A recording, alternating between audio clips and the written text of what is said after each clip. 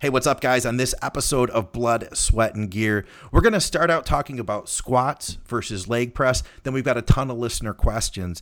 Insulin sensitivity, that becomes like a huge conversation. After that, picking posing music, then setting up a cycle in Mexico, plus a bunch more. We're going to do all that right now. Guys, this program is brought to you by Azoth. That's getazoth.com. That's AZOTH, or we have links to the Amazon in our show notes. Our code is Advices10. That will get you 10% off on one of the world's best nootropic blends, Azoth 2.0, as well as Total Focus and Pure Energy, two new supplements that both contain Zynamite, proven to increase dopamine levels and keep you on task.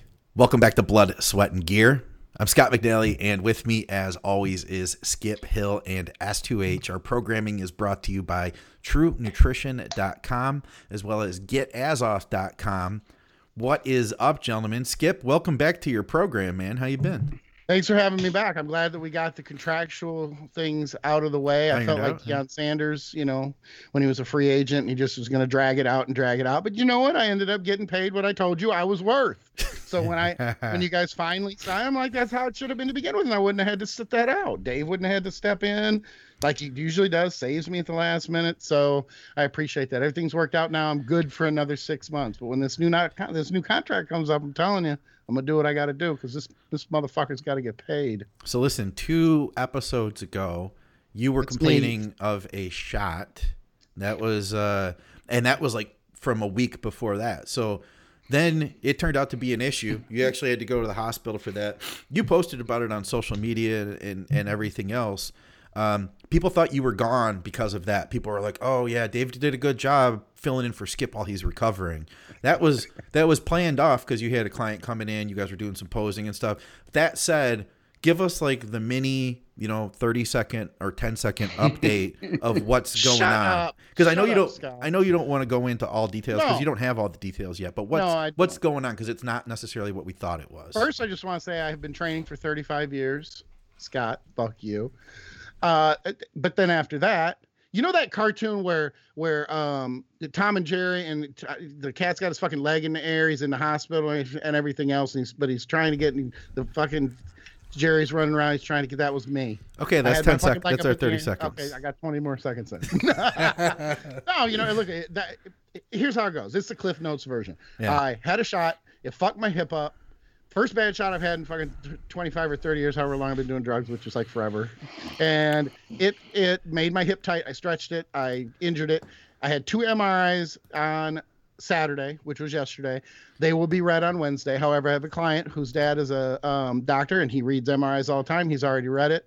And he backed up what my orthopedic specialist said. He's probably going to say the same thing on Wednesday.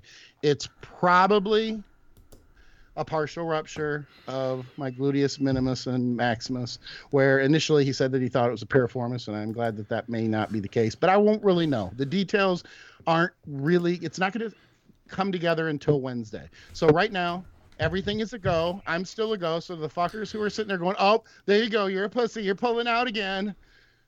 I don't pull out. I've got 4 kids to prove it. I'm not pulling out. I don't pull out of Scott's mom. I don't pull out. Okay.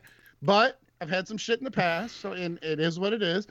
This right now, I'm not pulling. All I'm doing is I can't train legs. I can't train legs because I can rupture the motherfucker completely and make it even worse. All right. And it's very painful, and I'm getting through. I'm still dieting. I loaded today. That's the Cliff Notes version. All right. Well, thanks for keeping us up to date on that. Well, I'm sure we'll have a lot more to talk about on that topic, next time we get together. That said, I got something I want to ask you guys today. I'm going to lead this show. By the way, anybody who wants to ask questions, feel free, drop them in here. We're going to start the show out today with a versus question. I want to discuss, and we're going to make this like a 10-minute segment, so you guys are on the clock, okay? Okay, we're on the clock. Leg press versus squats. Ooh. Take it wherever you want. Run with it. S2H, go first. No, you use up 9.5 minutes and almost 30 seconds, so go ahead. Okay, great. All right, then I'm going to use all 10 minutes. Leg press. First, we're arguing apples and oranges. That's number one, okay? People have built great legs predominantly using leg presses. People have built great legs predominantly squatting. It depends more on the makeup of your structure, whether you're long-limbed, all that bullshit. It also depends upon whether you're built for squatting, because I'm going to sit here and go on record, and I like this topic because I know Ass2H over there he's going to come up with a little different, because he's got a little different approach, because he's got more of a powerlifting background. I'm going to go on record and say squats are not the king of quad development. They certainly are the king of building incredibly thick glutes, adductors and hamstrings that end up making sometimes your legs look like shit anyway. They're bigger by 4 inches because you've got more hamstring coming around to the inside along with adductors. But when it comes to specifically quad development, I don't see the large majority of the time that squatting all the time is beneficial from a bodybuilding standpoint of developing great quad muscularity. Take it, Scott. Ass2H. I came up with that just out of the fucking blue. I'm so witty. Could Dave do that? Could Dave Kalick do that? Dave didn't do that. Dave didn't. Maybe he could. Shut up and quit using my 30 seconds. Go ahead. Time's up. I never liked to squat a whole lot, to be honest with you. But I'm going to say squats build better legs than leg presses. Let's bring your mic in a little closer, Scott. You're all. Yeah, I'd say squats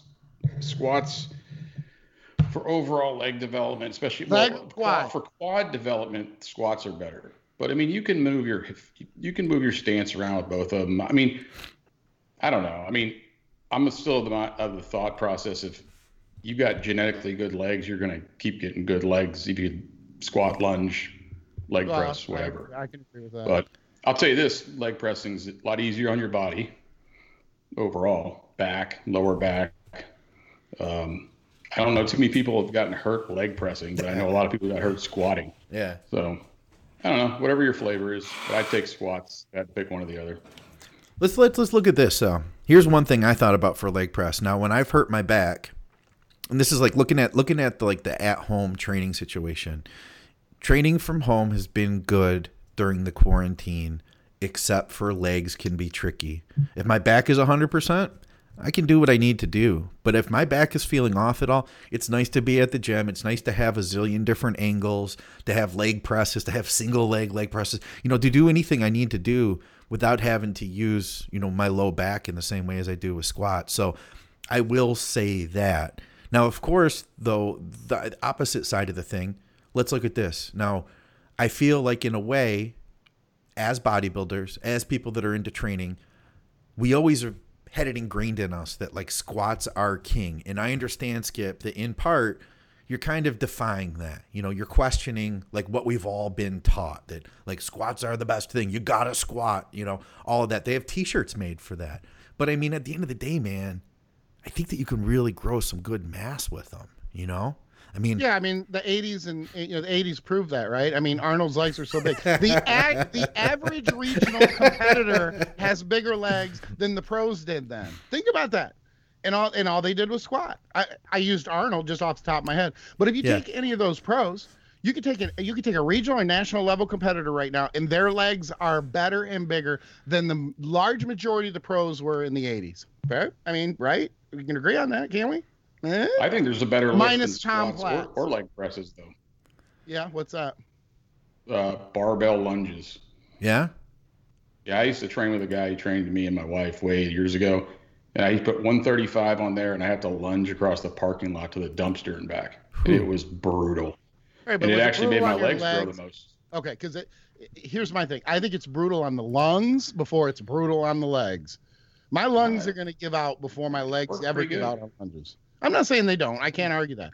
I think that Ronnie's legs are giant because he lunged. Sarcasm. He was giant anyway. I know, and I agree. And he's a bad example because no matter what he did, that motherfucker was the king. So if he says squat, and I'm not going to argue with the king, basically king shit, Mr. Olympia, best Olympia ever, all time, best bodybuilder on the planet. But obviously there's a genetic component there. Anyway, I stand by the fact that legs at the regional and national level are better now than the pros then. And it's because, I don't think it's because they train harder, to be honest with you. They trained hard in the fucking 70s and 80s, but they had limited options for legs. The bulk of their leg training was some form of free barbell squat. I would even defy, so go find somebody find a Smith machine squat before 1990. Go get one. Find me one. Yeah, I guess You'll they be weren't hard pressed to find one. They weren't that popular. I don't know though. I feel like legs just weren't considered to be as important of a body part back then either. There's an argument for that. I can't deny that. Like glutes didn't even exist back then. Like we didn't even think of them as a body part, you know? Yeah, I would agree. But posing too helped too. I think the glutes were you could go back to the Rich Gaspari days and Lee Labrada days, but they posed differently. They really just let their glutes hang. They didn't really contract in the rear, the rear shots and everything else. It was to show hamstring development. Their foot was so far underneath them that it's kind of funny looking at how posing has progressed from the back and when it comes to showing leg development now versus 25 years ago. There's a lot of variables there. I can't say that you don't make good points. I will say that Ask2H doesn't make very good points. I'm going to keep using this too because I really like this. I'm being very punny today. All right. Well, anyway, listen, guys, we're going to go to some questions. We'll start out with what we have here on the live feed. We have some questions that were written in. Anybody else who wants to throw any questions in, please do. Let's go here to this is Ari. He says, how would you use berberine in a cutting phase, and what doses, and what time of day? Man, I remember when you guys first started PED radio, I felt like there was an entire season of berberine. Like metformin and berberine. Yeah. It was like 10 episodes worth. Yeah. So sorry to dig that back up. Yeah. I mean, but it works, right? So. No? Doesn't berberine? Work? Yeah. Yeah, it works. Just use metformin. I know, right? It's weird because I'm an old school fallback. At the same time, my thoughts, and here's the thing. Thoughts have changed based on experience and knowledge and continuing to learn and things like that. I don't have the same feelings on berberine or even metformin that I did back in the PED days. Really? I don't look. I'm not going to say that neither of them, either of them don't work. They work, but I think we're talking. Okay, how do I explain this? There are things you can make that will make micro changes and things that will make much larger and more significant. I don't think that berberine or metformin are going to make these differences that really almost kind of warrant using those compounds. If I want to do something that really has an effect, I'm going to use insulin.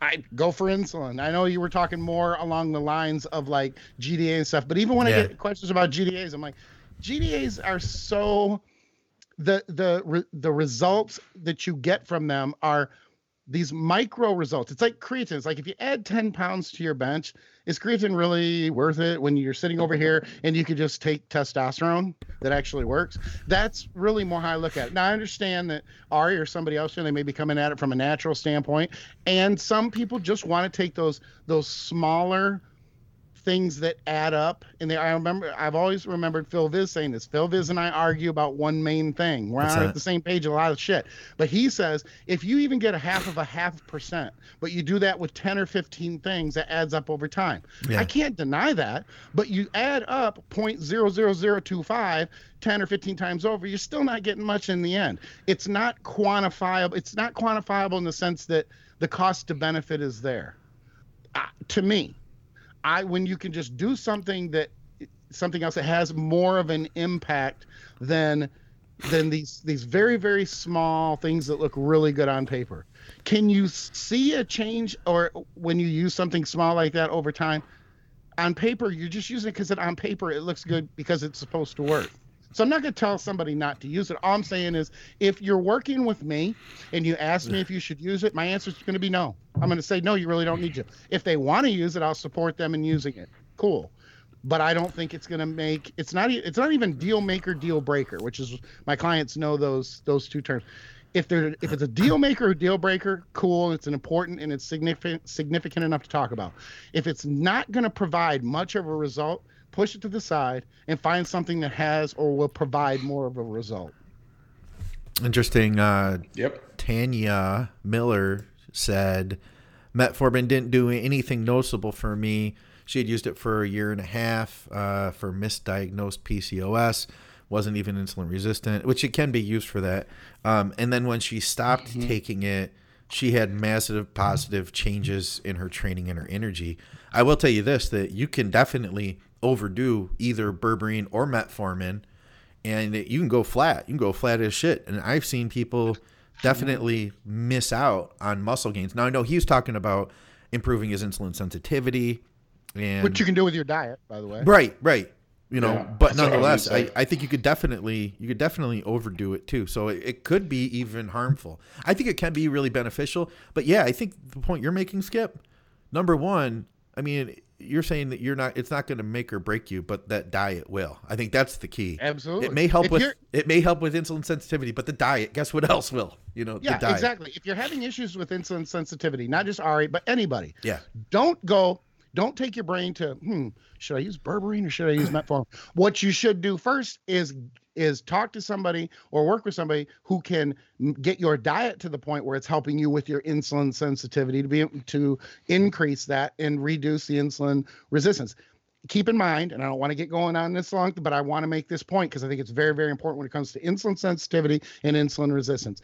You are not one or the other. People get confused about this and they say, and they talk and they think in very black and white. I'm insulin resistant. I'm insulin sensitive. You're not one or the other. You're a combination or a ratio of both. It just shifts.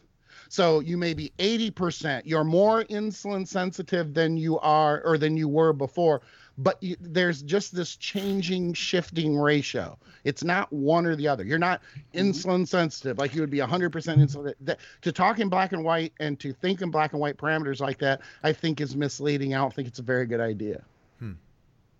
Scott, you got any thoughts on this? Diet related too. I mean, you know, if you're like somebody says, I'm going to take berberine, but I'm eating 400 grams of carbs a day. Well, maybe you need to look at your diet first. You know, like you mentioned. So I think. Yeah, like I agree with Skip. I think it's one of those things that kind of makes maybe a little benefit, but it's one of the little benefit ones on most people. Even aside from diet, body composition, body fat levels, and things like that play into resistance versus sensitivity as well. So get leaner, which is clearly, obviously having to do with diet too. But you can be. You know, your diet can look really good and it can be that, but if your body fat levels are still too high and they haven't come down low, then you may battle with being more insulin resistant. Get your body fat low, get your diet dialed in. Then if you're continuing to have issues, then maybe something like that would be something more to look into, but go with diet first, body fat levels first, and then go from there. I'm looking at, we had another question. Now, so last episode, we had a question about using berberine or insulin with MK677. What about now? Here's a question: using berberine alongside GH if insulin sensitivity is still good in place of exogenous insulin use. And my question would be why? Why not use insulin? Yeah, well, why? If you're good, why are you taking it? Yeah, I mean, unless someone, you know, then the argument could be, I mean, I'm being presumptive, but you know, they don't want to use insulin. I'm not going to knock somebody for not wanting to use insulin, but why?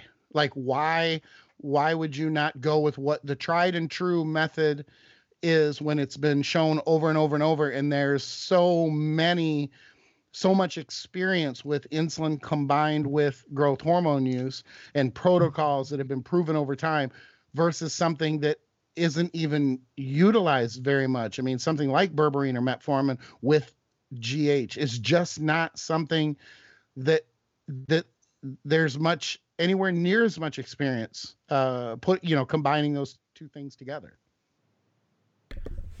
All right. I know it's not very. I will say this: I'm not answering the question, and I understand that. Yeah, I mean, it's one of those things where people take things like ancillaries that, you know, stuff like that just because they think they need it. It's kind of like the old, I'm taking trends, so I have to take, Brahmi or whatever, because I'm gonna get leaky boobies or whatever. Yeah. But you never get them, so why take it? You know what I mean? So it's sometimes people take things that they don't need, but they think they need to take it. I can tell you that I have never once used Caber or Prami, anything like that. Like, I just haven't needed it. And I'd say that of the people I've worked with, I can say that most all of them have never needed because they anything don't like that. need it. That's a good point, and I'm glad that you point that out because I feel the same way.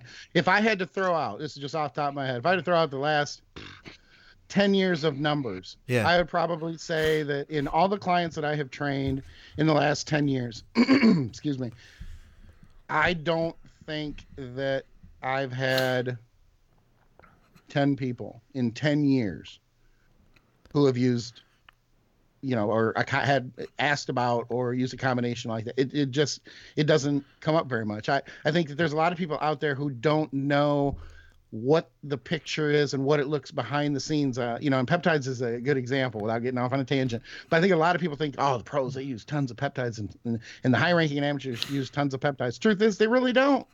They use GH because it fucking works.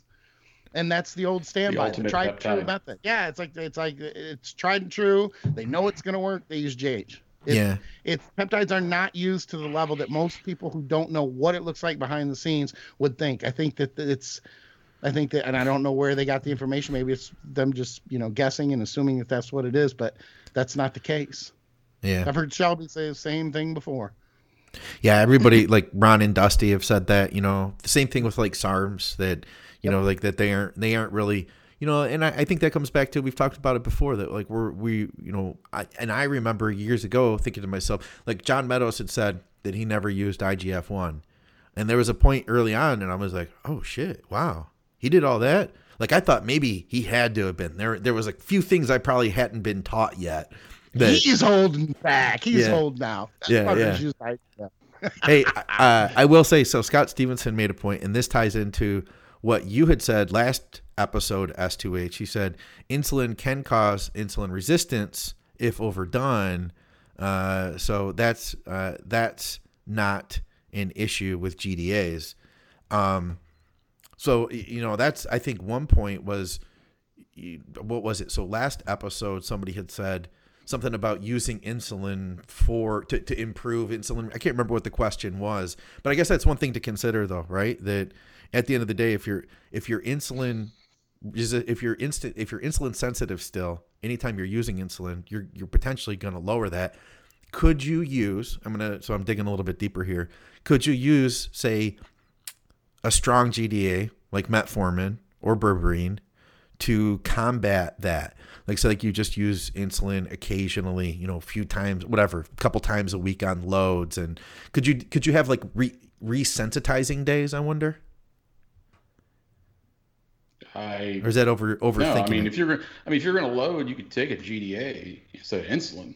Okay. I don't think it's going to help you desensitize. Okay. I was thinking more like, what if you're like really pushing things, you're potentially messing with your insulin sensitivity, and then you have like, a couple lower days in there through the week or something. A lower day where you aren't pushing carbs as hard, you're using berberine, you're trying to build your sensitivity back up. Is that worth it to you, Scott, to do that kind of thing?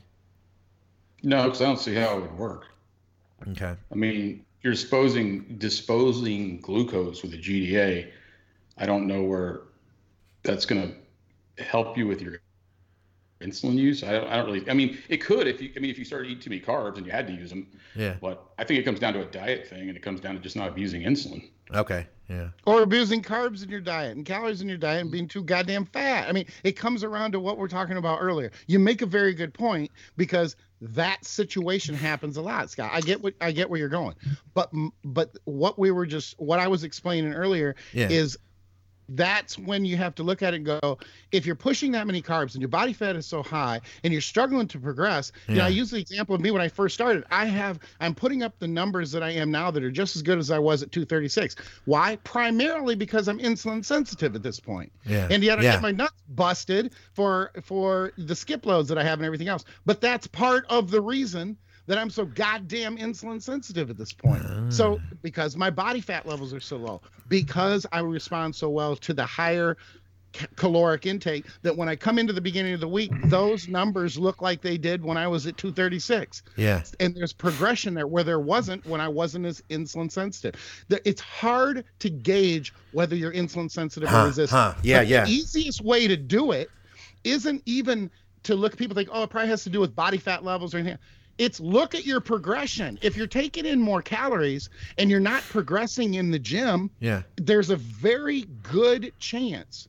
Now, you could be overtrained. There's variables there, but there's a good chance that you're not as insulin sensitive.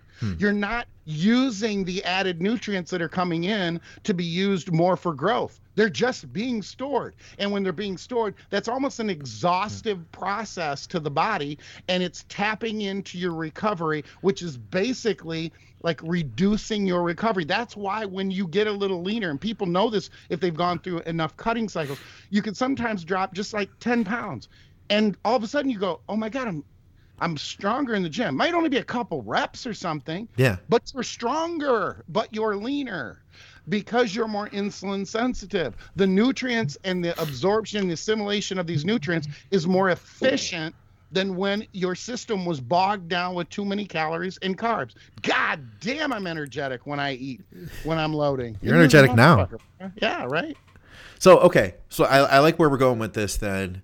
And it's kind of where I'm personally at now. You know, like I'm at a point right now where I've been pushing, my weight's getting up there. I'm starting to feel like I'm not responding as well as I would like. And I've been kind of tossing around what I want to do next. I will say, to agree with you guys, thinking like, well, I'm going to keep doing what I'm doing and add berberine in. That was not going to be my first step. You know, that was not going to be my first idea. But in a position like that, if I wanted to keep progressing, then what would you think as a coach, Skip? What are some of the variables you would maybe look at to say like, well, maybe let's make these little tweaks? And I'm taking this personally for myself right now. Let's say this, because you're basically saying what Ari is saying. In a sense, there's parallels there. If I knew you, and you were my client, you were both my clients, and I knew that you guys really wanted to do this, like you're thinking outside the box in a sense where I want to try this. I want to practically apply. I would actually encourage you to do it. You know why? Because in doing this for 2 to 4 weeks, it's not wasted time because you're going to learn something. Okay. You're going to learn it's probably not going to work. It could work. It could help. No. But it probably won't. And then you'll be like, it'll be more ingrained because you'll think, damn, I thought that this would help me to increase my sensitivity, and it's not, because I'm not making any more I'm basically in the same situation I was before I used it. No, what I'm asking is, as a coach, and you're my coach right now, that's the situation I'm in, then what do we do? I'd increase your recovery and decrease your calories, because the extra calories you're taking in to help to progress, to grow, is not working. It's decreasing your insulin sensitivity, increasing insulin resistance. By cutting back and increasing recovery and cutting calories back, maybe even bringing your body fat level. It could be argued, Skip, you're saying a mini cut. I heard you 3 weeks ago. You're talking about not doing a mini cut. But the caveat here is, and I said this on my board when we're discussing it with the expert panel, the same topic, and I am certain that I said it if this topic has come up on the show, that the one time, the one situation that I do agree with a mini cut is to increase insulin sensitivity. Yeah. That's when that's a great idea. In fact, you're not really doing the mini cut to drop body fat. Yeah. Dropping body fat is just a side effect. It's a symptom of lowering the calories to increase insulin sensitivity. And then you accidentally, it's predictable, but it's a side effect. It's a symptom. You lose some body fat in the process. But the number one thing you're doing that you want to happen with that is you're increasing insulin sensitivity. And you'll start growing again. And it seems counterintuitive. I'm going to lose 10 pounds. How am I going to start growing again? I'm not going to be as heavy. That's where that proves to the client, because they see it happen in real time. Yeah. And then they're like, oh my God, they buy in when they may not buy in. Otherwise, if you're just telling them, you trust the guy that you're working with, you should, but there's a buy in there when you see and feel it happen. You're like, oh shit. Oh goddamn. Yeah. It worked. Yeah. And that's something I think any of us who have dieted down, we've seen it, we've seen where, you're at the end of a bulk phase, you start cleaning things up. First thing that happens to me is I get really hungry, and then maybe I might feel a little bit weaker just because I'm not used to my blood sugar going a little bit lower than it was before. But get just like a couple weeks into a diet and things start firing on all cylinders. Every time I've always said to myself, man, I need to be like this more often. This is like the most productive place to be right now. You feel like you're feeling good. And that's honestly, I'm kind of thinking this out for myself right now because that's honestly where I need to be, I think, in my own personal bodybuilding. Because I've been pushing for a while, I've been adding food. I've been getting kind of loose with the carbs, and I can see now that I'm starting to plateau, and I think that I need to step it back just a little bit, get a little bit more effective. So this has been a good conversation for me personally. Cool. All right. Scott. Hold on. I'm getting my wife to turn all the fire sticks off. I think I'm the data problem here. Oh, then skip. Well, I'll keep going with you. All right. How do you guys deal with strength loss? Oh, we just kind of addressed this for almost. How do you guys deal with strength loss while dieting? What approach do you usually take when you get things rolling? It's not usually strength loss as much as it is fatigue and falling off a cliff. Here's what I tell people. Gauge your strength by the first set of each exercise. And it's usually when you're in a cut phase, it's usually best to only gauge your strength on the first 1 or 2 exercises per body part, because after that, fatigue takes over. And people tend to focus on the fact they're like, oh man, I'm losing strength because on their second and third set, they're not able to put up the numbers that they were on the first set. But the truth is that's more of a fatigue and dieting issue. It's a side effect of being in a caloric deficit. If you come straight out of the gates and you open your chest workout with a specific exercise where all of a sudden your strength is down, then you need to look at it. Sometimes, or you need to look at it closer. Sometimes it's a depletion issue because you're not necessarily losing muscle tissue until you're in a state of extreme caloric deprivation for long periods of time. But a lot of times it's a diet issue. I mean, not always, because I will say this too, because I think this is important. It's an individual thing though too, in the sense that some people will fall off. I call it falling off a cliff.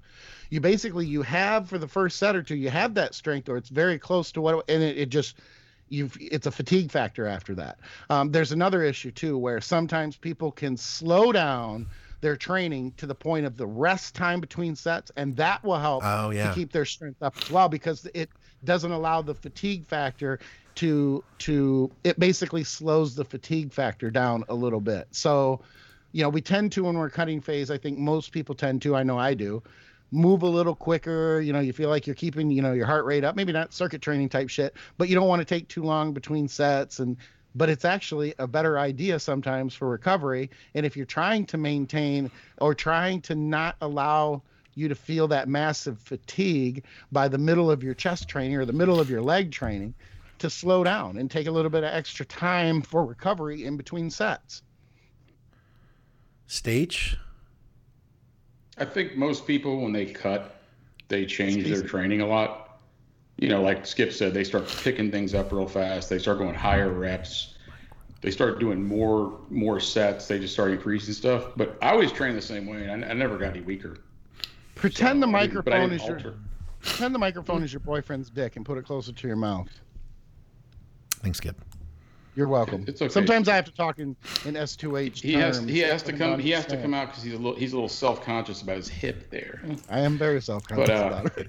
Yeah, I mean, I think the big thing is don't change your training up so much. A lot of people make these huge changes where they start moving real fast, doing tons of high reps, and they think they lose their strength. But if you just train the same way, that dance with the one that brought you, and you won't.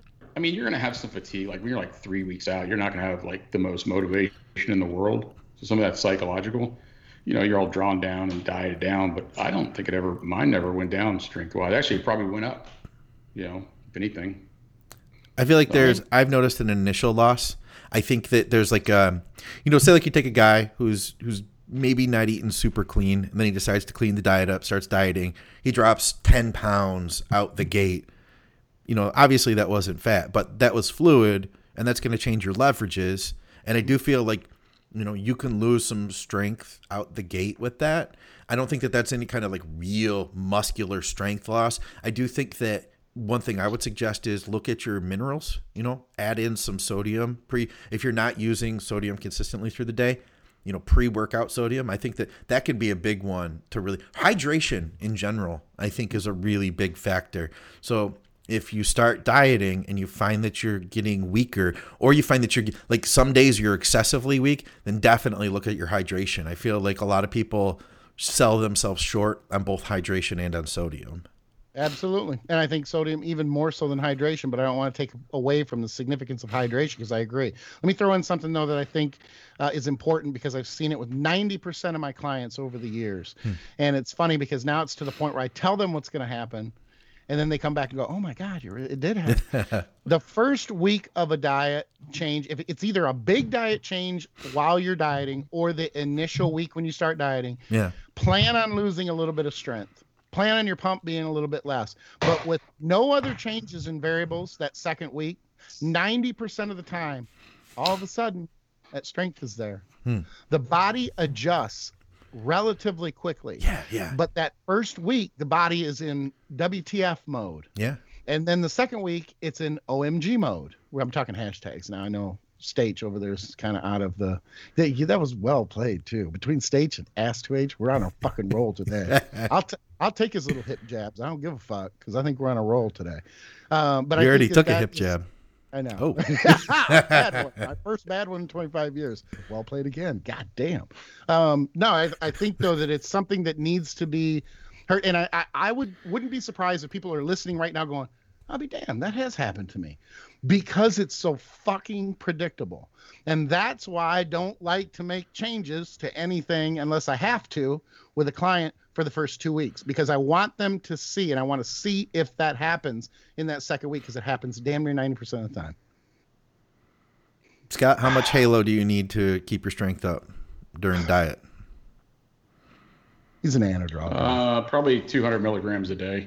Wash it down with some whiskey. Yeah, you'll have no liver or kidneys left, but no, I don't know. I mean, I think some of it's psychological too. People get psyched out. They think, I'm losing weight, so I'm going to get weaker. I mean, I think just take more Tren. That's the answer. Hey, the drugs play a role. Don't do the injection in your. You were asking for that, Skip. You were asking for it. There's going to be more. That's all right.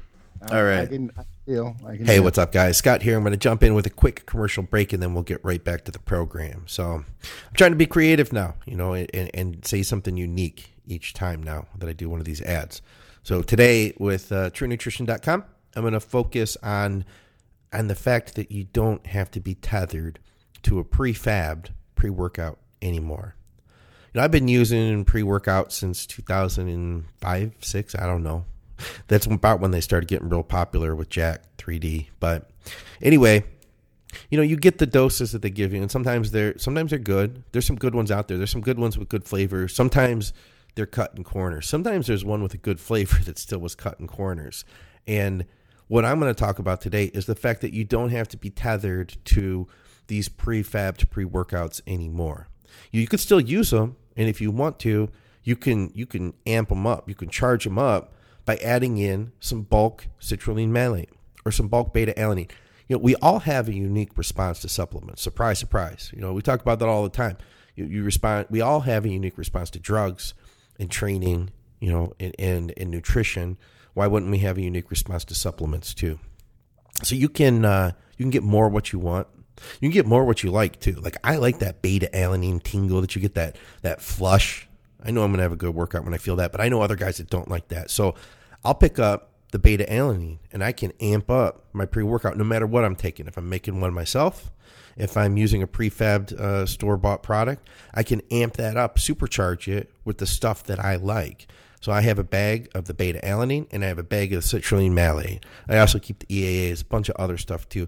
So I make my own supplements at the doses I want. And through experimentation, I figured out what I liked. So I'm going to encourage you to go ahead and do that yourself, and do that by buying the bulk supplements from our sponsor, TrueNutrition.com, and use our code to get an additional 5% off.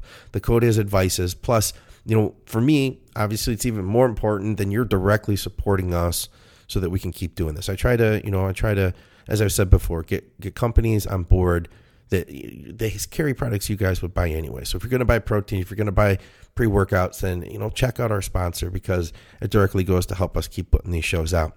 Our other sponsor is getazoth.com. That's AZOTH, getazoth.com. We also have a link to their Amazon.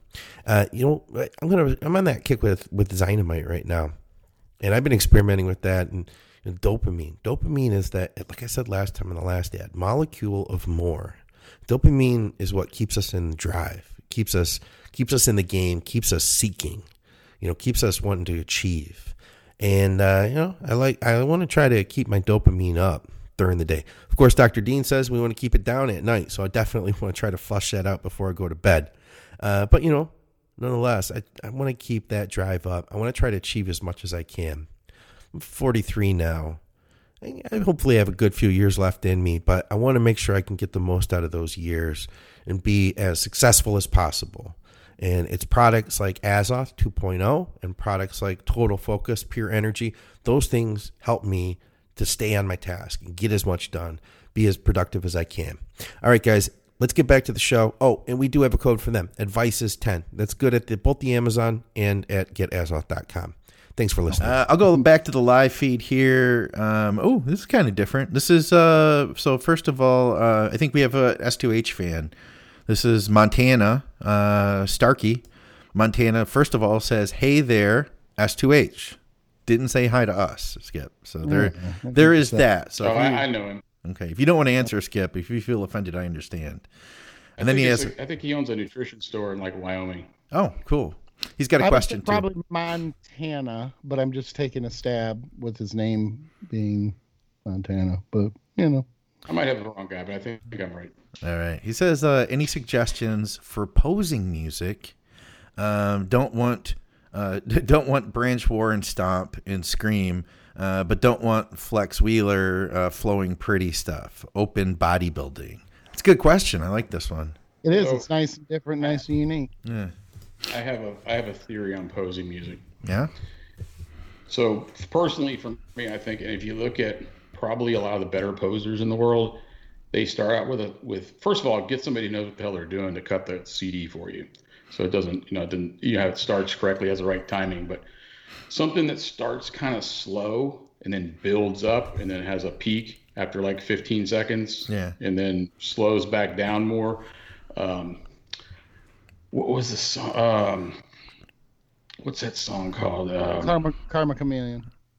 No, because there was a couple guys that used it I worked with, and it worked out well.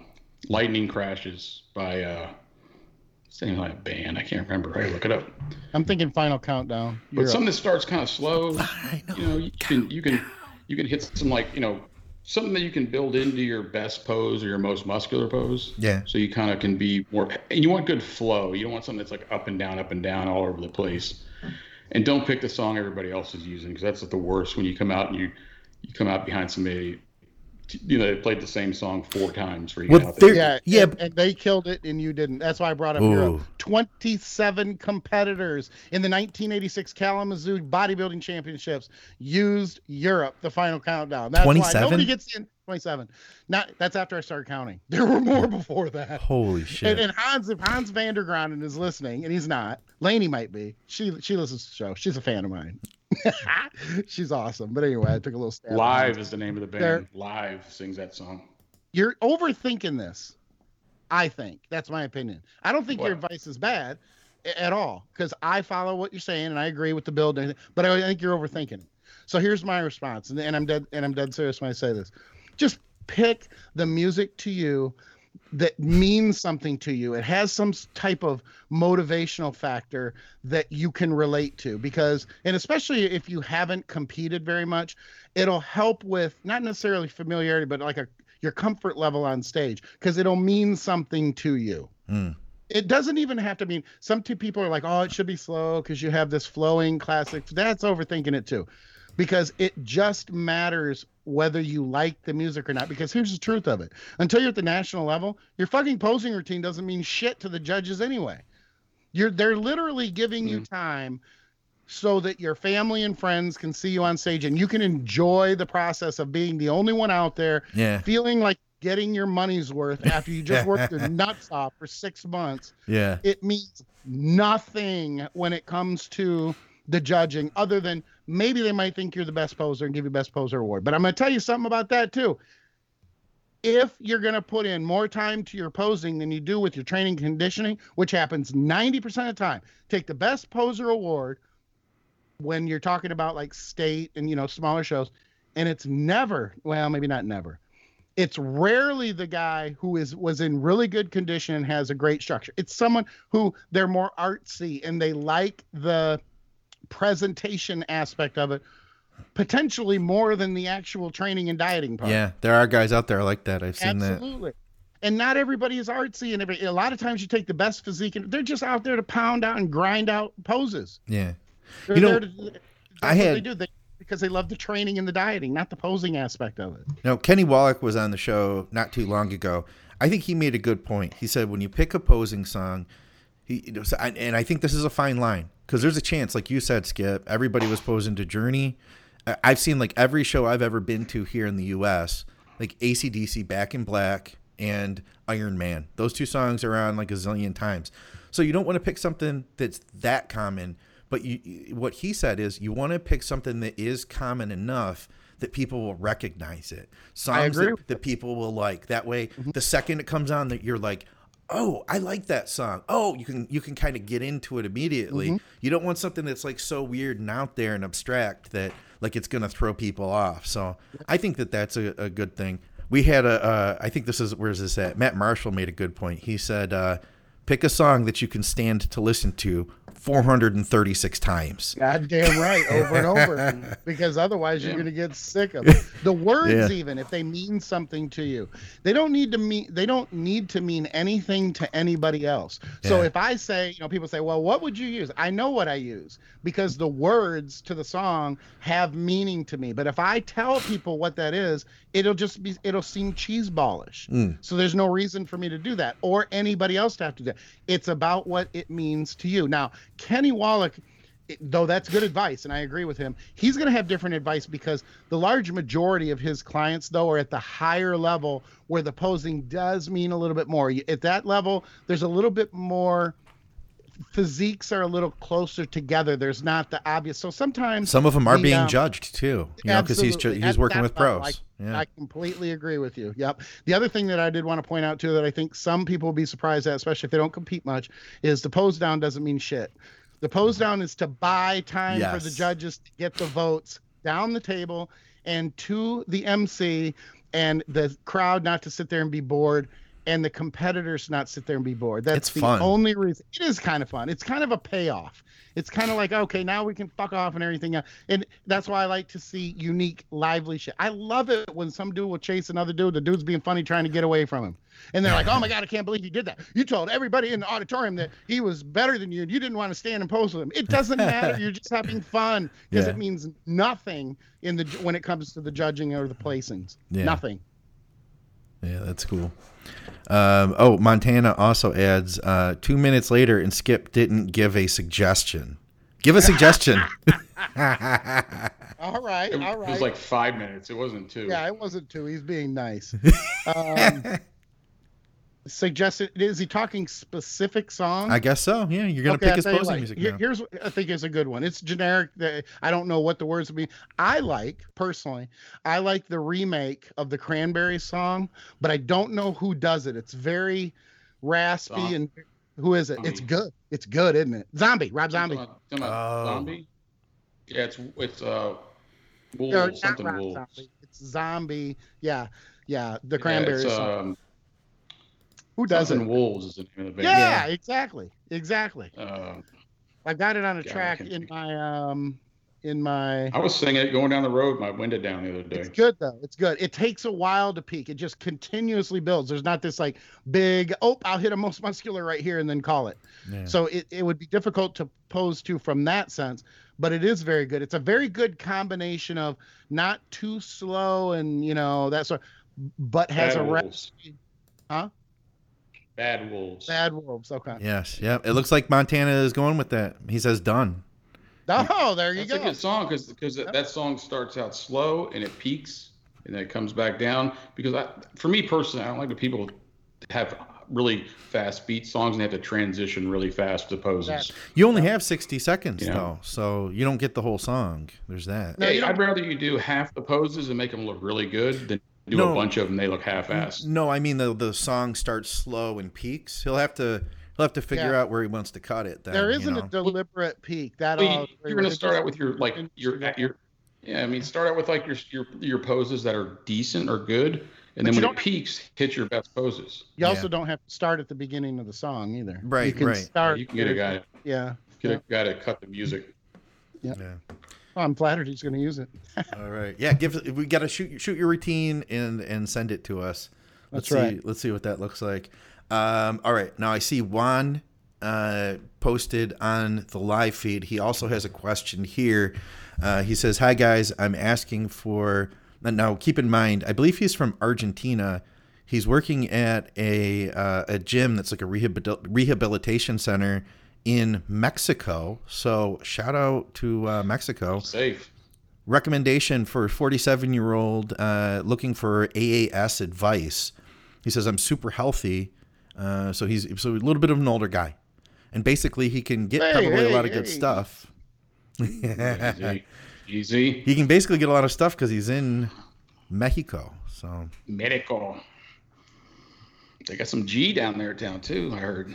Yeah. I tell him 2 IUs of Chile. That's where he's from. That's right. And probably 200 milligrams of test a week. Wait, I'm sorry. I kind of interrupted you because I was. I would tell him like 2 to 3 IUs of GH every other day and like 200 milligrams of test a week. Yeah. Did you say that's just estimating off his age? Did you say that the gear is good though in Mexico? I mean, I'm not being sarcastic when I say this, but I just want to make sure. Away from them big old harpoon sustenons. See, I question. You'd be crippled on both legs if you use those things. Here's what I think. It probably depends where you're at. They got 18 gauge needles on them. Yeah. If you're us, some random American dude who's going down to Cancun, I bet you the gear's pretty shitty. You know what I mean? It's not too bad. Yeah, I heard. Well, okay, let me say this. I bet you your likelihood of getting fake gear would be higher for us. Guys that are just like coming in, don't know the lay of the land, don't know anybody in the gyms. Yeah, because I know that they do have fakes down there too. Yeah, you just go to the pharmacy. Yeah, they were selling fakes at the pharmacies though. That was the problem. I agree. I heard that everything's got the quality. Everything's really increased down there. I'll tell you what, I hope so, because honestly, I would have rather drank the water than inject fucking Nor 50. And I'm just being honest. If the water's that bad, the gear isn't too far behind. I have never, this is just my own, this is just me. I have never considered Mexican gear to be anywhere near the top of the list. I would personally not use it, even if it was my only option. If you lived in Mexico, I bet you would know where to go. That may well be. That is very true. For instance, Juan just added, he says there's legal Sustanon that you can buy at Walmart. So you know what I mean? Okay. Mm-hmm. So there is. Like I said, maybe it's come a long way. I agree with you about the harpoon thing. That's not even a needle. That's like a funnel. You're not injecting it. You're kind of just pouring it into the muscle at that point. It's like a 1.5 inch 18 gauge. God damn. Yeah, you do. You do have to watch it though. Matt just chimed in, and I've heard this too. He said John Romano said that they put UGL stuff on the shelf in the little pharmacias. I've seen that, yeah, and that's where they've run into issues. So you just got to know what you're getting. It's relevant to what you know you're looking at. What do you mean? One of the things. But I think if they're asking questions here, so here's the deal. I'll give you the whole scenario. You go in there, and you fill out your stupid little script thing for $10 or whatever. And then you look at the shit they have, and then you tell them, where's your good shit? And they take you back to the hallway, and there's the good shit. Okay, that may be. But what I'm saying is, I think it's fair to understand, though, too, that if they're asking questions about gear and things like that, they may not have, they probably don't have the background to be able to tell whether something. Ask them to go to the hallway for the good shit. Just tell them you want the good shit. Right, but that's pretty trusting of someone you don't know that you're going to inject. And I'm sitting here with like buying it off the internet's any more trusting. Well, I think that if you're just buying from some random source, I would agree with that. But I also think that sources these days, they have to have typically. They have to have a solid reputation. They've been around for a while, because they won't stay around for a while if they don't have a good reputation of not just quality gear, but services and prices and everything else. The other thing is there are other people who've been around for a long time who have different options with internet gear or sources that the average layman doesn't have options for. You know what I'm saying? So sometimes your position in the industry and things like that, and who you know and who knows you, can get you much better gear without you having to run it down or find it. And the average person that's going to come to us and ask questions is not going to be in that position. They're kind of just randomly picking, well, this name sounds good and it seems to have good reviews and that sort of thing. So it's a completely, and I've been there, I know, and that's why I say that. I think we all have.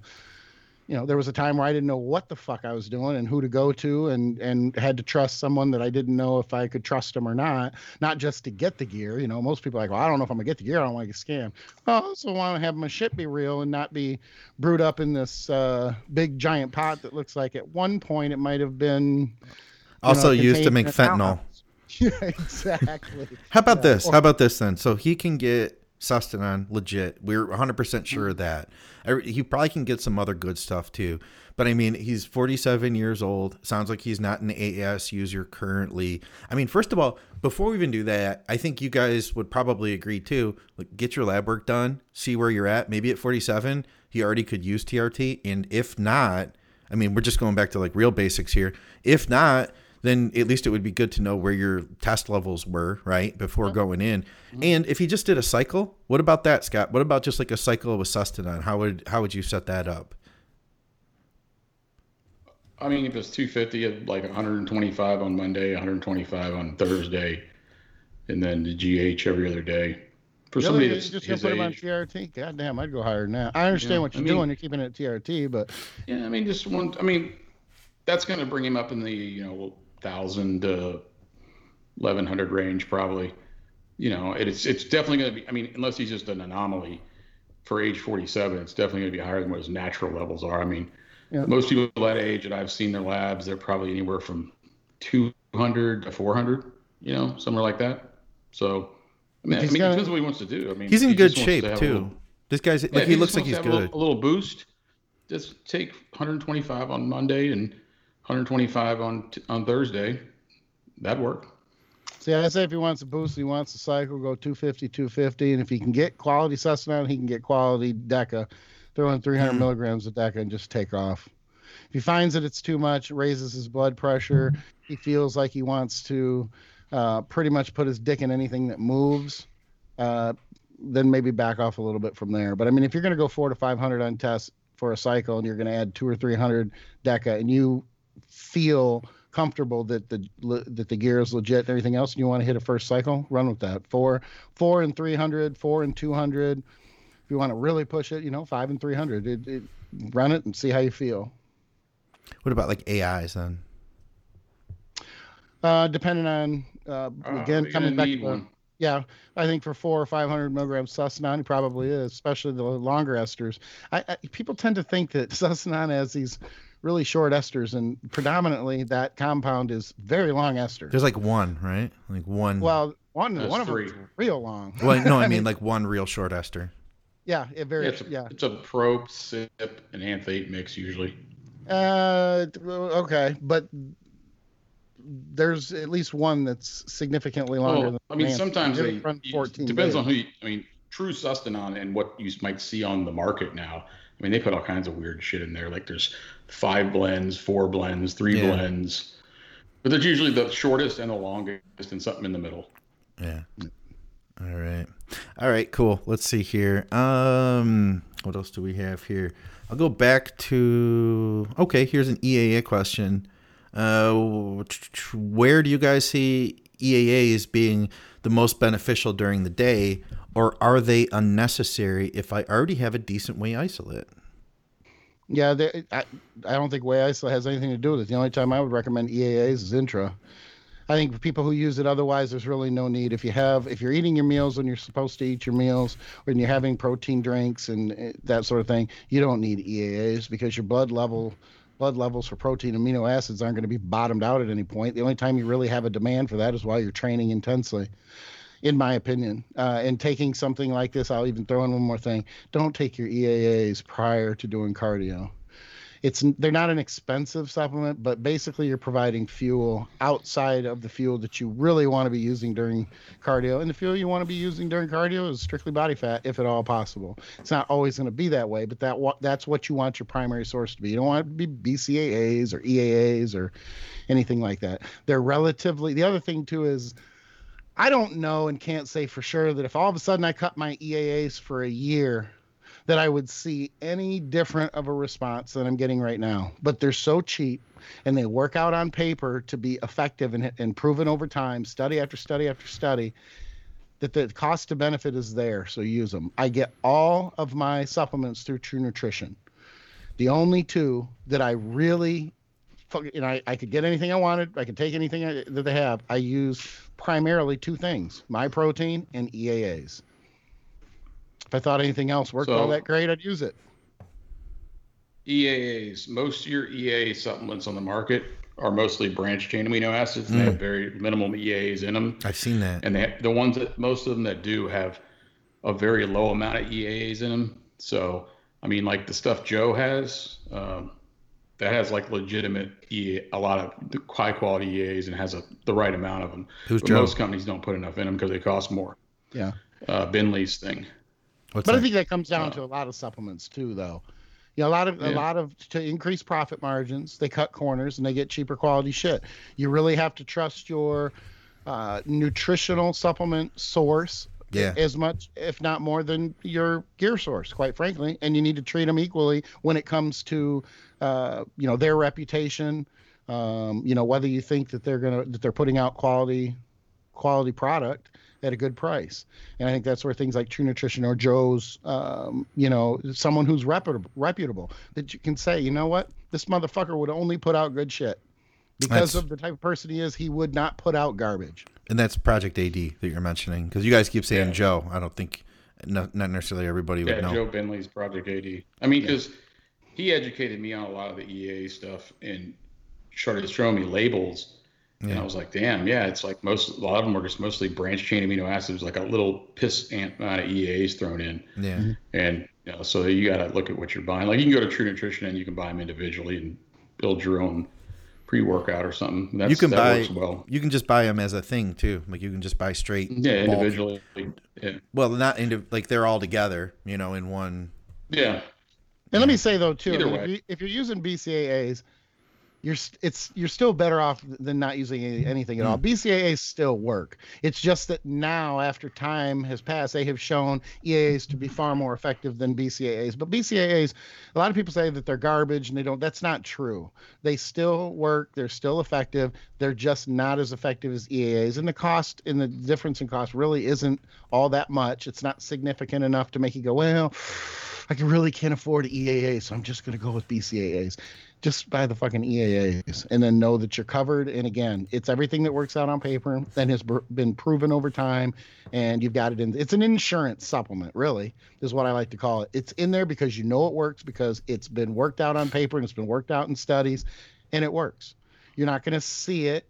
You're not going to be able to go after time. Man, I sure am glad I added those EAAs. Boy, my progress has been off the charts now since I switched from BCAAs. It's not going to happen like that. Yeah. I remember, this is before I knew Victoria. She was having some sort of issue. It might have been digestive issue. I can't remember. Dr. Eric Serrano had her go to using only EAAs for her amino acid source, for her protein source. And the reason is because, so for anybody who's watching that's not super familiar with what we're talking about, the difference would be that, although like a good high quality whey protein is already basically like pre-digested, it's ready to go. EAA is going to literally doesn't need to be digested. It just hits your stomach and goes into your bloodstream, from what I understand. So that's what I understand too. The value being then, like you're saying, Skip, for us, if a main healthy person, the main reason would be to use it during your training to get those amino acids in. If you wanted to try to supply aminos like while you're working out, I use them. Right now I'm using, and I'll use this as our moment. This will be like our commercial ad for the day. True Nutrition's Perry MD. got a tub of it on the shelf. You guys can't see it behind me, but that's with their highly branded cyclic dextrin. So I try to get about 10 grams of EAA in while I'm training, and I'm using that with carbs. Now, so if we're talking dosing, what kind of numbers would you talk, Skip, for like a total of EAAs, like while you're working out, if you're going to use it then? I think typical is 15 grams. Okay. 20 grams maybe, but I mean, that's just an average person. It depends on the type of training you're doing, the length of training, whether you're, in a caloric deficit versus a surplus, things like that. But, hard gainer, if you're an endo or an ecto, I mean, there's a lot of things in there. Not that there's a ton of calories there that's going to impact, I guess, your body fat levels. But the point being is, are you going into your workout with a, pretty good pre-workout meal, or has it been 2.5 hours and you're going in and you don't have much coming out of that last meal? There are factors like that. You ever sometimes feel like when we're talking that we're trying to keep everybody focused on us while like the kids are playing around us while they're doing other things, and we're trying to keep like they're texting or something? Like they're like to keep them from being distracted by the kids playing in the You ever? I wonder, because I sometimes keep feel going, that way. Skip. I'm just looking up his Aminotor essential amino acid profile. What? Hey, Scott. How many? I was going to move on here, but how many grams of EAAs would you suggest somebody using the intra workout? Well, I'm looking up his thing because I don't know. Okay. But I can't get it to pull up on the screen. Whatever's in that Aminotor by Project AD, whatever it recommends, that's what I recommend. God, that's an easy cop out there. But anyway, okay, cool. That's cool. Yeah. If you go with True Nutrition, use our code Advices. Skip, you used their flavored. I have not used that because I'm kind of a cheap ass, so I get the unflavored EAA. Is it that much more? It's more. I can't remember because you get like 30 servings versus a giant bag that lasts forever. I'll tell you what, the taste those, it's night and day because that stuff when it's unflavored. Do you mix that with something, Scott? I throw it in with my. So what I do is the Perry MD has an EAA in it, and then I take another 10 grams or 8 grams or something like that, and I throw it in on top of it. So it's already flavored by the Perry MD. Yeah, so it's probably not that bad. Try it by itself one time. EAAs taste like shit. That's bad. Oh, it's the worst, man. Yeah, it's rough. It's terrible. Yeah. All right. Let's see here. Kind of a question. Now, we're not going to have a specific answer for this one, but I thought it would be fun to just kind of bring it up, and I've got some thoughts. If you guys get stuck, I can throw something in here. He says, hi, guys. And this is from Juan again. This is the one he had on the feed. He says, I see a few days ago a Scott McNally pick. Saw how conditioned. I think he's saying saw how conditioned he was. I think it was a client of mine, Ben. He says, well, what do you do to get super conditioning like that look? You hire Scott McNally. Boom. No, thank you. But I'm promoting you. But let's talk about. I appreciate that. Kind of rehearsed. I don't know. I like that. Seemed a little rehearsed. I got a Venmo S2H really quick. Exactly. Cash at me. Sell him that. Yeah, I mean, what, to get to that level? Yeah, let's talk about super condition, like nuts. Oh. Like you think you're in shape, and then you see this dude, you see Shelby Starnes at his best, and you're like, holy fuck, I didn't know that was possible.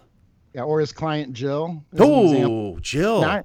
She only eats 900 grams of carbs a day and all sorts of stuff, and has 3 cheat meals every week. Right. I mean, this girl's a fucking machine. It's insane. Anyway, how do you get to that level? I mean, it's just really a matter of, and I wrote an article just a couple days ago to come out in a couple weeks, and it's about too much focus on I got to get shredded glutes or anything else, because that's only a part of the conditioning. So I will piggyback off of that and say this. If you go into a diet phase like this guy is asking, and I want to look like Scott McNally, I just want to be shredded, you are, in a sense, slitting your wrists, because that's only one component of getting to that conditioning. As an example, if Scott McNally gets to that condition but can't fill out and isn't full enough, he's missing out on half of the condition component right there. You're right. So it's understandable, and I get why people they focus on that conditioning, but some people can't get to that level of conditioning no matter what they do. And I understand there will be people who will say, oh, well, you can't skip, but I can because I've been prepping. Okay, you think that way. There are some people, because there's a genetic component to getting lean and shredded, just like there's a genetic component to getting bigger and, having the size that is the difference between being a high level amateur versus someone who will never get to that phase. So you have to get as lean as you can possibly get without losing or giving up muscle tissue in the process.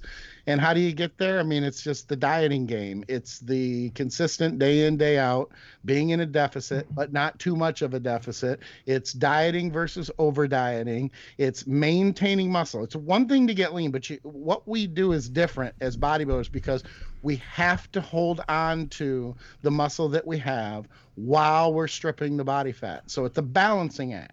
It's not like, well, I'm going to more, and this is a typical approach for 90% of not very good trainers.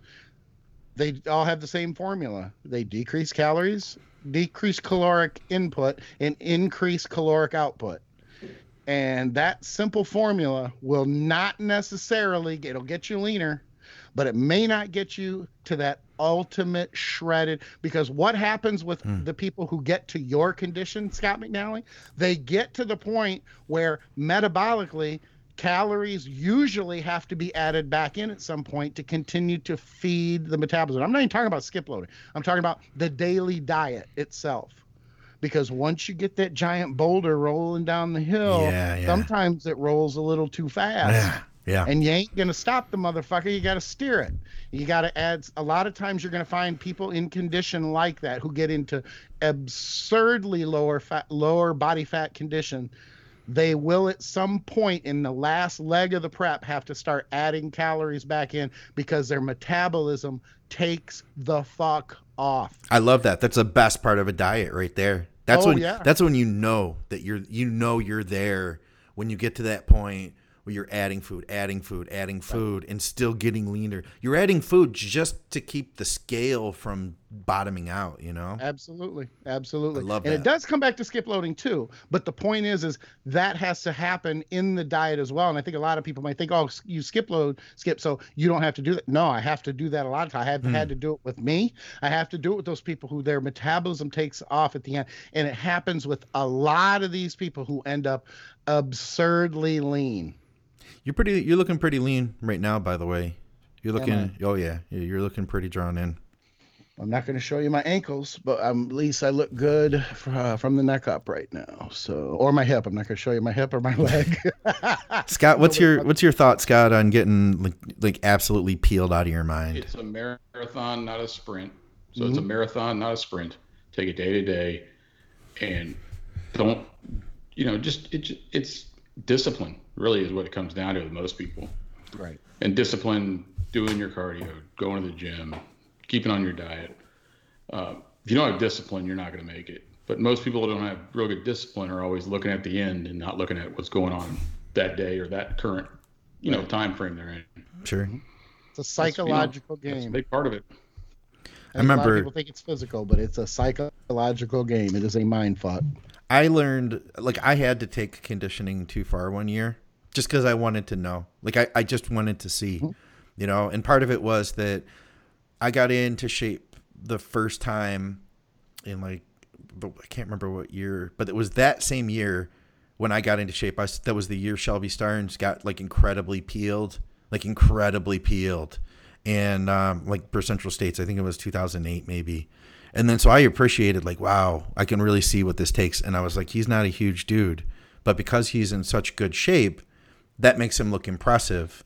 And that's my only hope, because I was a middleweight. Mm-hmm. And so the next year I got into really good shape. But then after that, I decided okay, I really want to get shredded, that's just what I want to be. But I also needed to get bigger. So the following show, which is 2 years later, I came in bigger and I was 194. And the year after that, and I wasn't as hard. And the year after that, after having been 194 on stage, I came back at 180. And when I was 180, dude, I was leanest like that I could possibly be. I still have, like, I was pretty lean this last time I got shredded in 17, but I was leaner then, but you know what? I pushed it too far, Skip. I couldn't fill back out. If I had now looking back at it, what I would have needed was another month, like get to that point and then be able to start eating more again, because I just wanted to see how far I could take it. And I just kept pushing and pushing and pushing. And it was through that experience that I actually learned, yes, being ultra conditioned is something that I can do, and it's very important. But if you can't get full, like you just said, it doesn't matter, you know? You're a better coach, though, for going as far as you did, because not only do you know now what it takes to get there, but you know that it's too far. Yeah. So for a coach who hasn't gone that far, then I have to wonder, how do you know where too far is if you haven't been to too far? Yeah. You've been there. So that makes, in my opinion, it makes you a better coach. To some degree, better coaches have made more mistakes than a lot of other coaches who may not be as good. They know what is too much. Maybe it's gear. Maybe it's too many cheat meals. Maybe it's losing too much body fat and getting to the point where you're so depleted that you can't fill out. There's a lot of things there that I know you'd probably agree. You have to experience some of those things and see what they look like and see what they feel like to know how far is too far. Yeah. And now I get it. You know, now I get more of the, like, I can see that and I'm like, yeah, that's cool. But if you can't, in the filling out, man, when you get that lean, if you wait too long, it can be too far gone. And I learned that specifically from talking to you guys. Specifically, Skip, we talked about my legs. I've talked about this on the show before. But yeah, that was a big thing, was that my legs just shrunk up, and it was just that they were depleted. But it took a long time to fill them back out. So now I never let them get that far depleted. And you're right, man. Not everybody can do that. Not like we all have limitations. Also, I think that like shredded looks different on different people. I tend to be real vascular, and my muscle tends to be like really grainy looking. So I think that helps me, because then it makes it that much more dramatic looking.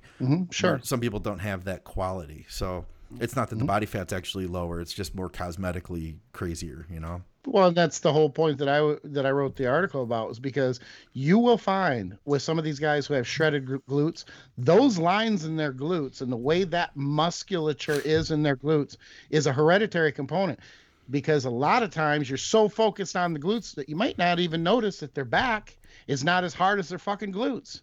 How many times have you seen a striated, guys from Egypt are notorious for this, a striated tricep outer head? In Italy too. You see what I'm saying? Yeah. From that region, that happens a lot, but you don't see that in other regions. And then I see their tricep and I'm like, they got pretty good glutes too. And then I see that their back is soft. Yeah. I'm thinking, God damn, it's a good thing that glutes are the priority right now. And everyone's going to be so impressed with your triceps because your back ain't there yet.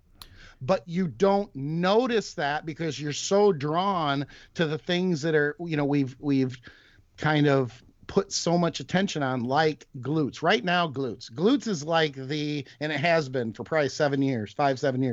If you've got shredded glutes, you have fucking arrived. You've apparently outworked everybody on the stage. Yet that no one wants to admit that there's a genetic component to that as well. There are many, many people who will be in incredible condition and take overalls at shows without shredded glutes, because they're not that fucking depleted and they're not too ridiculously lean that they can't fill out. So they have the total package. They're full, they're dry, they're lean. Those three things, not just glute lean. That was exhausting. S2H. I got a mindset question for you here. I'm getting the donut out. You're taking a break? Skip's going to go on another ramble here. That's a toilet seat cover. I got a question for you, S2H. We're gonna bring you back in the game. Okay. Fire away. Matt Marshall asks, how to be more coachable. The mindset behind seeking uncomfortable feedback. How to constantly seek to learn and improve. Personal experiences, both as clients and coaches. So he wants to know how he can be like the client can be more coachable, or just the overall relationship. Well, we could talk about either. I think that but I think he's asking for himself. You know, how to be the best client he can be, how to be the best athlete. I mean, a lot of people don't take constructive criticism well, and I used to be that way a lot. But I mean, you have to look at, hey, what if you have to own, you're working towards a goal, so you got to own that goal. Yeah. And sometimes, I think it's different. Some people compete, I work with people that, the communication was great. I'm probably more direct sometimes with things, but you got to understand that don't take everything personally. If your coach says, hey, I need you to do this, and you're not, I don't think, are you really sure you're doing that, or you're staying on your diet, whatever, on your diet. I mean, don't get defensive, because you need just analyze because usually it's by email. So just kind of analyze what they say and say, hey, I'm not really doing what I need to do. Or maybe you are doing what you need to do. And sometimes that's where I like to call people, because sometimes when you talk in person, you can get a better rapport and understand where somebody's coming from than through email, text, and all that. But in the end, you got to own what you're doing, and just take it in stride, and make the changes you need to make. But there's sometimes you get a coach-client relationship that just doesn't work out. Maybe their approach isn't working for you, and you may have to move on too. But I would not make that decision until you look at yourself and go, hey, am I doing what I need to do? Am I really putting in the work? Am I really doing what he wants me to do? So, I don't know. That's why I don't like emails and texts sometimes, because, you get kind of the wrong vibe or the wrong feeling for what someone's saying something. You can sometimes, absolutely. You can take it personally. So that's why, like I said, if you're working with a coach and you're not really getting what they're saying, or the vibe's not good, maybe go ask them for a phone call, and maybe you can, a lot of times that'll pan things out a lot better. So that's about it. Skip, being more coachable. How to be more coachable. The mindset behind seeking uncomfortable feedback. How to constantly seek and learn and improve personal experience, both as a client and coach. Yeah, to me, it's communication. The number one thing is communication, and it's not just communicating, but it's honest feedback. Without the trainer being provided with the feedback that they're asking and honest feedback, then you're kind of setting yourself up to, for not the best experience and not the best.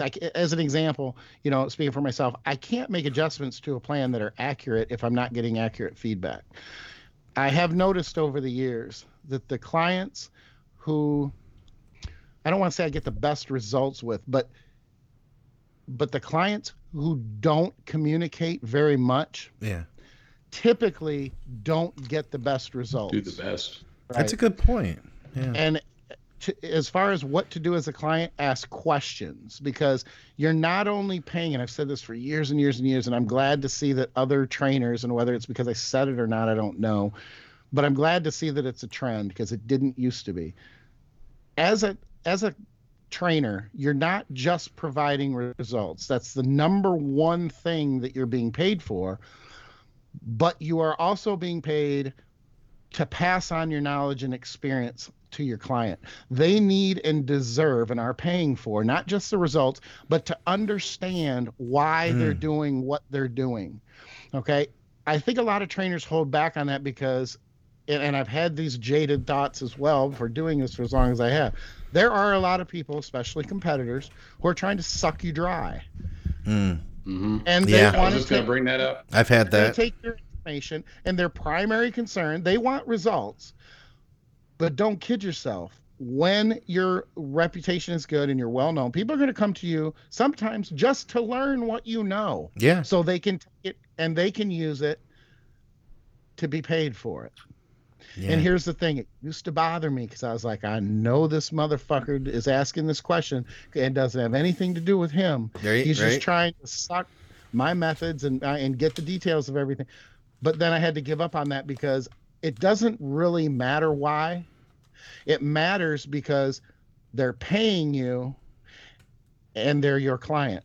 That's what they're paying. It's basically you're obligated to do. And if you're not, what the fuck are you going to do? Are you going to try to screen them and say, wow, this guy's trying to learn something? Everybody's trying to learn because everyone's a goddamn prep guy these days. Yeah. So get over yourself. And if it's such a problem, then maybe you're just not charging people enough. Oh, yeah, there you go. My fee structure is set up. I got one other thing too.